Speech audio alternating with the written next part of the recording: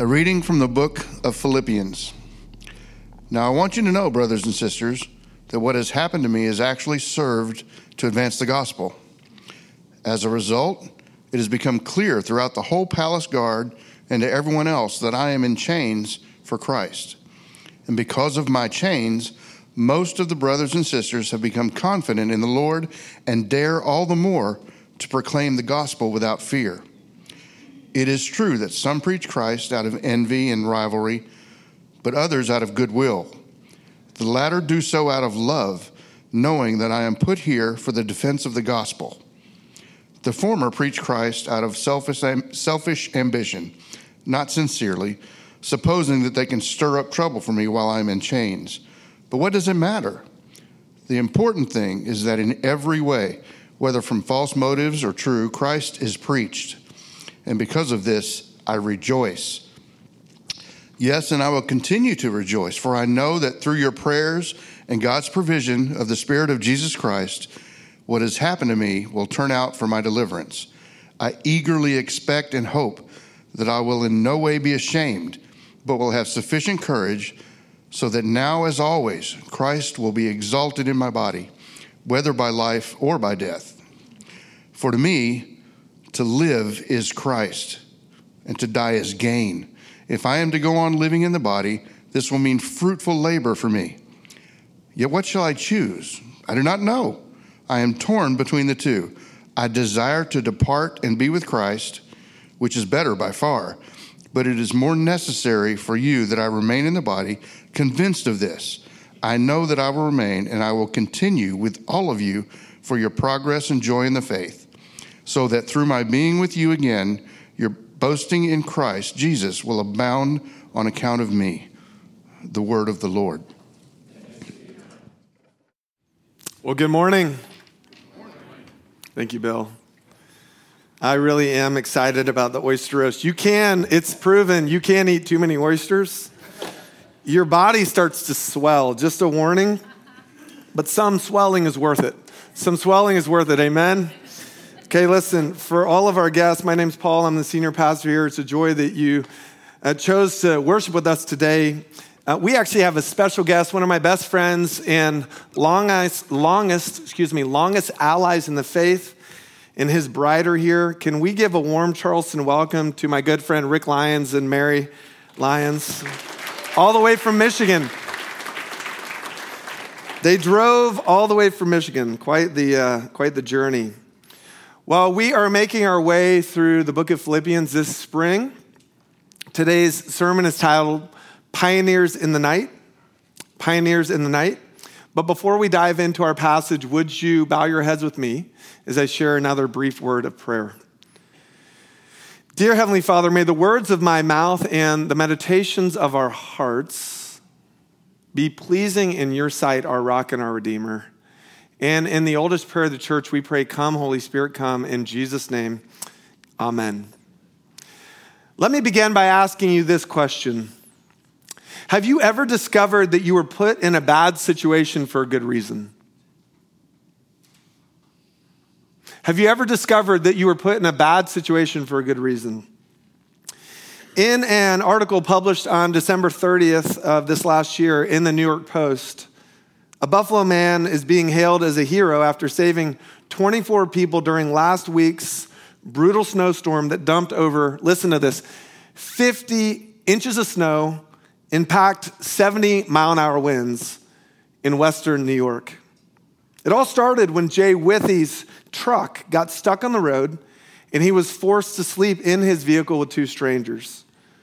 Quote, I walked nearby to nearby houses to see if I could find shelter during the storm. Any house that had lights on. I had $500 that I was offering just to sleep on their floor, Withy told a local TV station. Yet, listen, after being turned down by everyone, he walked back to his truck defeated and with a new fear he had never experienced.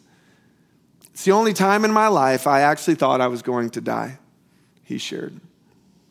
Around 6 a.m., On Christmas Eve, after taking turns running the engine and napping, Withy's truck then ran out of gas in the trio. He had welcomed 2 strangers to sleep in his truck that night. The trio was forced to find proper shelter. And off to the left, I could see there was a school about 700 feet away from us, he said. I knew the power would be on, there'd be heat, and I was guaranteeing there would be food in there, Withy told the station.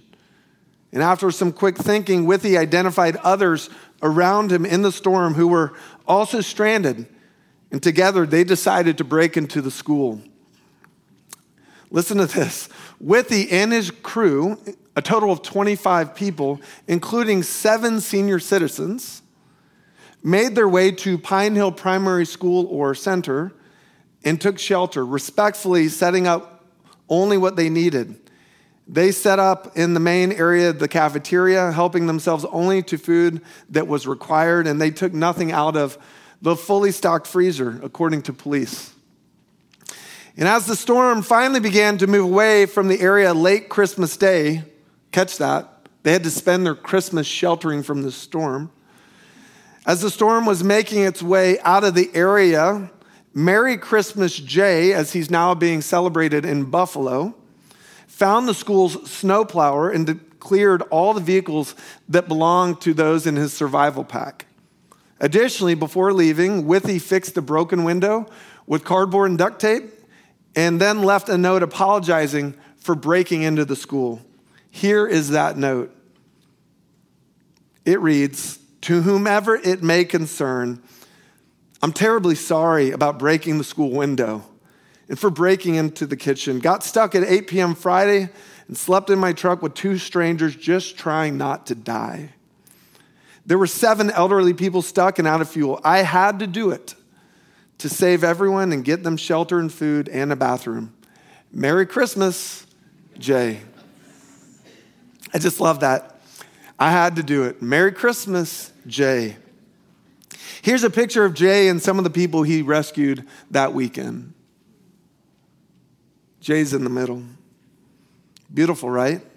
Friends, have you ever discovered that you were put in a bad situation for a good reason? Allow me to reframe this question for our context.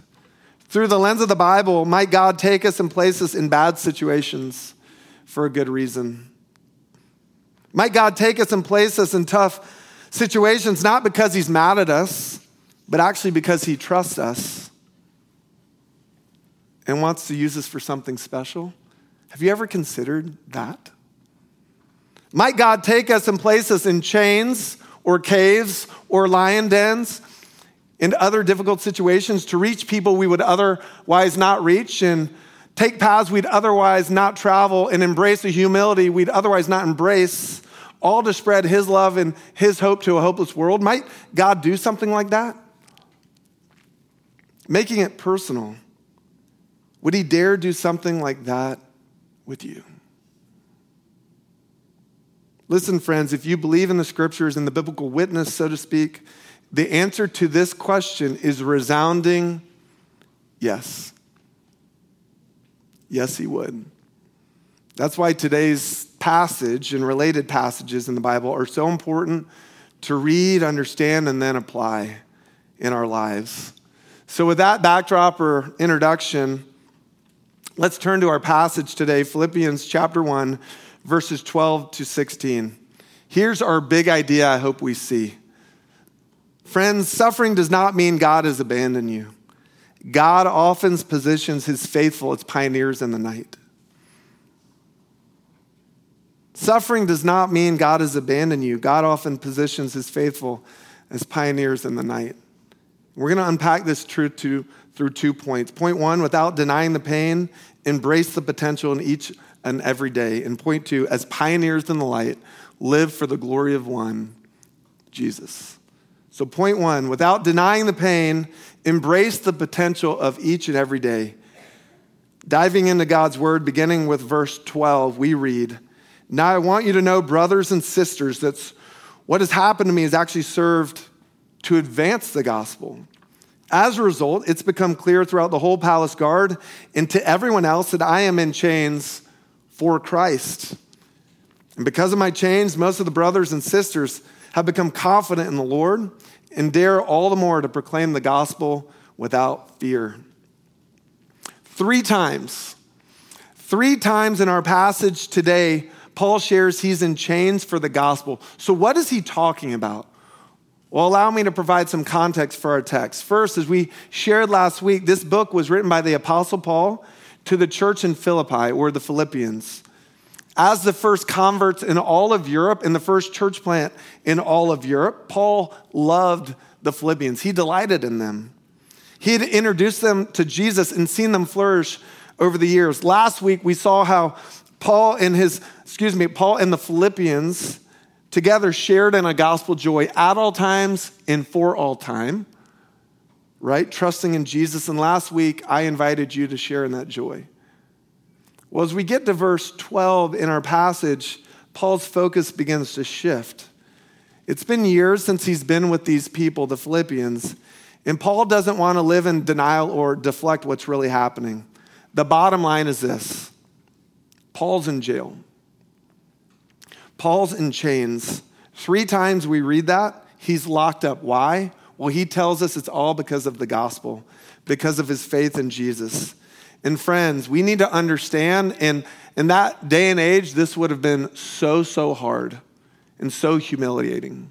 Why would it have been so hard? Well, in that day and age, in Roman prisons, you weren't given daily care or sometimes even food as a prisoner.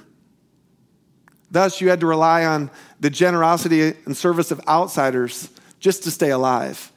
And it was humiliating for obvious reasons. He was a prisoner of the state. He had lost his freedom. He was an easy target for slander and abuse. And yet, what do we read?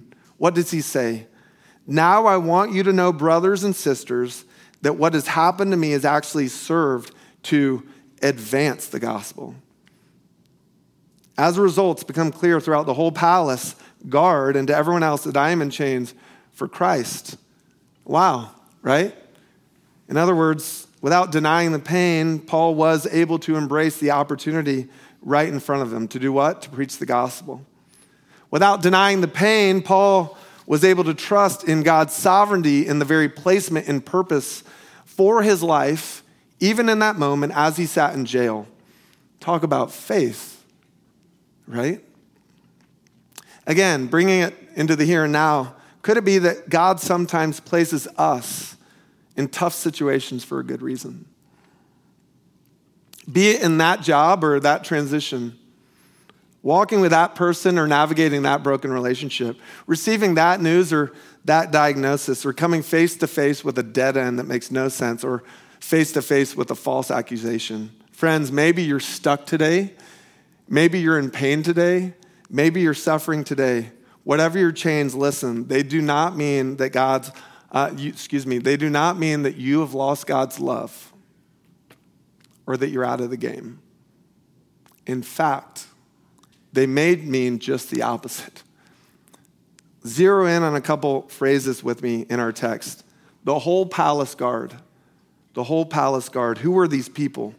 Well, the whole palace guard were the imperial guard of the Roman Empire, consisting of 9,000 elite soldiers who were honored with heightened pay and heightened responsibilities. Included in this would have been the guarding of imperial prisoners, sometimes chained to them. Now, continuing with the little history lesson, historians tell us that every 4 hours or so, these guards would have to change shifts. And this wouldn't have mattered to a normal prisoner, but listen, to Paul, it mattered greatly. Why? Because every guard and every new shift represented a new opportunity to share about Jesus. Friends, hear this. Despite Paul's lowly estate, every new day represented a new opportunity to not only trust in Jesus, but extend that love and that trust to others. Oh, the power of one candle in the dark. Paul saw it. The question is, do we? Do we understand it? And don't miss the irony here. Yes, Paul was being held captive by the Roman elite soldiers, but guess what? That meant he always had a captive audience for the gospel. Was that a coincidence? I don't think so. Now, before moving to point 2, zero in on 2 more words with me: advance and progress. Did you catch that? His imprisonment, his chains served to advance, and then he hoped to progress the faith of the Philippians. These 2 words come from one Greek word, prokope, and they bookend our passage. Now, I want you to know, brothers and sisters, that what has happened to me has actually served to advance the gospel, and then dropping down. Convinced of this, I know that I will continue with all of you for your progress and joy in the faith. So this word, let's unpack this word that gives us advance and progress. When broken into its 2 roots, pro and kopto, we get in front of and to chop down. Don't miss this. In front of and to chop down. In other words, when read literally, advance in Paul's world meant to further a mission by chopping down whatever stands in one's way. How's that for a word picture? Furthermore, I know we have some service members in here. Thank you for your service. Listen, this word advance also shares the same root as the word pioneers and armies. Pioneers and armies. Again, noteworthy. It's a picture of a person or a group blazing trails through a thick forest to advance one's message or mission. Thus, understood linguistically, as Paul wrote this letter, the apostle didn't see himself as a victim of the faith. In this moment, he saw himself as a trailblazer of the faith, a pioneer of the faith. And it's clear that Paul's hope was that all believers, beginning with the Philippians and continuing surely with us, would also embrace this understanding of our own place even when we suffer. We're called to be pioneers of the gospel in the good times and in the bad, to blaze new trails no matter what we're going through. Such is why, in the words of theologian G. Walter Hansen, Paul holds up his chains for all to see in this book. Though the messenger may be bound in chains, the message cannot be bound. Do you see it? He's holding up his chains for us to see. So we too could be pioneers of the faith even when we suffer. This leads us to point 2. As pioneers in the night, not just the day, live for the glory of one, Jesus. All right, let's have some fun, okay? Do we have any Jeopardy fans in here? Give me a nod or a wink, okay? My parents watch it okay, Jeff. My parents watch it virtually every night. Anyone in here like good taglines into branding or marketing? Give me a nod, yeah? Well, we're going to do something. We're going to share some taglines, and then I'm going to invite you just to screen out the company or organization it represents. The 9 a.m. was a mess. They were a mess. They got maybe one of these right. All right, ready, Dave? Okay, just do it. Nike. A diamond is forever. De Beers. All right, I guarantee someone on the front row will get this. America runs on? Donut. Yeah, a lot of donut fans here at One Fellowship. Breakfast of champions. Wheaties. There are some things money cannot buy. For everything else, there's. And last but not least, here's an oldie but a goodie. Think different. Someone got it. Apple. Now reflect on what society tries to sell us or tell us by filling in the blank. To live is, well, it's Christ, but we're not going to give that answer. Not yet. What does society try to sell us or tell us? To live is happiness. Someone in the first service said success. Someone might even say Clemson football. Gamecock football. To live is to find that special someone. To live is to find that special something. To live is to get that perfect body and have those perfect kids, to buy that perfect car and build that perfect house, and to take that perfect vacation, and then buy that perfect boat. Did you see the boats in the front? Amazing. Buy that perfect boat. All of this after hitting those lofty, perfect career goals and securing those lovely, perfect, long-term investments. That's living. Sound familiar?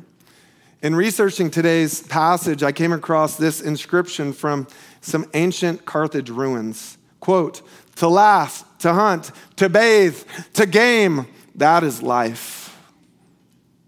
See, not much has changed over the years, has it? How about for Paul? What's Paul's maxim or tagline? To live is Christ, and to die is gain. And actually, there are no verbs in the original language used here. So read literally, we get to live, Christ, to die, gain. To live, Christ, to die, gain. To live, Christ, to die, gain. You see, for Paul, this was his singular focus in both the good times and the bad. No matter the circumstances, no matter the pain, this old apostle saw himself as a pioneer living for the glory of one and only one. And who is that? Jesus. How could he take such a courageous or bold posture? You ever asked yourself that? Well, let me propose something here. Paul not only saw Jesus as his Messiah, the one who came to save us from our sins, Paul clearly saw Jesus as his Lord, the King of Kings, the Lord of Lords, the image of the invisible God, the risen one who he says is seated at the right hand of God the Father, interceding for us all right here and right now, the one who upholds all things by the power of his word. That's who Paul saw. That's who Paul worshiped, not just Jesus as Savior, but Jesus as Lord. In other words, Paul trusted in Jesus' love and his sovereignty, his love and his plan. And this gave him amazing confidence. Paul's amazingly confident, but it's not based in his own identity, in his circumstances. No, it's based in the Lord. Paul did not deny his pain in our passage or in this book or in his writings, but he trusted that Jesus is Lord right here, right now, and he has a plan, and that the promises of God do, in fact, all prove true. So how about you and how about me? How might this passage be calling us to trust in a new, fresh way, especially if we're suffering? Like Paul, as pioneers in the night, we're called to live for the glory of one, trust in the love of one, Jesus. Now, I realize as I share this, it's easy to share this when you're not in suffering. It's easier to receive this when you're not suffering. But what if you are? Suffering is hard. Suffering can be really hard. So allow me to share a personal story from just a month ago. In December, after an 18-month battle, a good friend of mine died from colon cancer.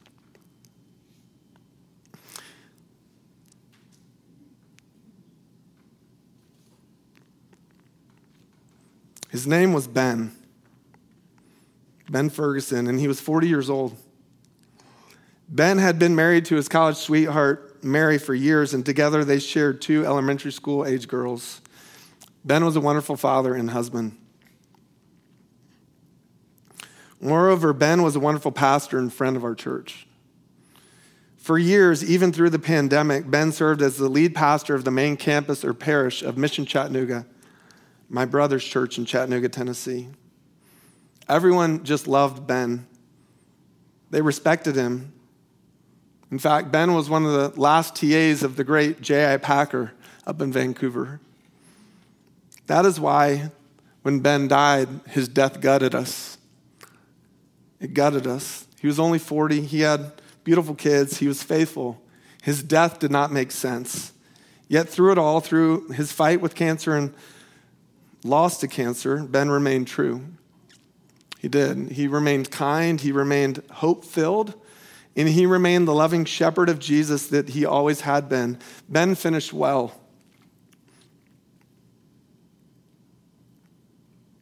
That's why when it came to Ben's funeral, I wouldn't miss it. I think I preached and hauled out of here in the middle of Advent. It wasn't surprising to see the sanctuary packed in Chattanooga. It was packed with people from around the world, literally, and it was packed with every emotion you can imagine. Laughing, crying, clapping, you name it. Ben had suffered, and yet through it all, had kept the faith. He'd finished well. Now taking this to an even more personal level, sitting beside me at the funeral that day sat my nephew, Will. a college student in his 20s, a young man who'd been in and out of rehab. He's now clean and sober, praise God.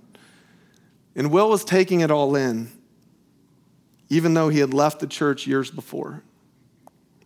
Will was listening to the stories about Ben, a person he knew and respected, and he was watching me as I wept in the seat right beside him. At one point, I believe I saw him cry too. Now, here's what I'd like to share. When it came time for us to take communion and to publicly acknowledge our trust in Jesus and surrender our lives to him, following the homily, guess who followed me to the communion table? Guess who followed me to the table of the Lord? My nephew, Will, the one who had left the church years ago, the one who refused to take communion for years. He followed me to the table of the Lord. You see, friends, through Ben's life and death, his suffering, and yet his trust in the gospel, and somehow through our collective suffering and celebration in that moment, my nephew Will came back to the table of the Lord, and it was moving. Moreover, in talking to my brother yesterday about the funeral and about the experience of having his best friend die from cancer who was on staff at his church, what was that like? He told me Ben's suffering and death had actually helped ignite his church more for Jesus, as they have seen over 160 new adults join the church in the 18 months that Ben suffered. Moreover, get this, the giving in Mission Chattanooga has doubled in this time frame. In other words, Ben's suffering mattered. His life mattered. His death mattered. It pioneered or advanced new paths for the gospel and brought people back to faith who had left the family. In the mystery and sovereignty of God's plan, our suffering matters and has the power to change lives. Friends, no matter what you're going through right now, know this: suffering does not mean God has abandoned you. God often positions his faithful as pioneers in the dark. So as we close, let's dare to reframe our views on suffering, shall we? 3 applications. First, how about we not hide or deny our suffering, but daringly share it? Be vulnerable together in the Lord. Share it with our brothers and sisters in Christ. How about we dare do that?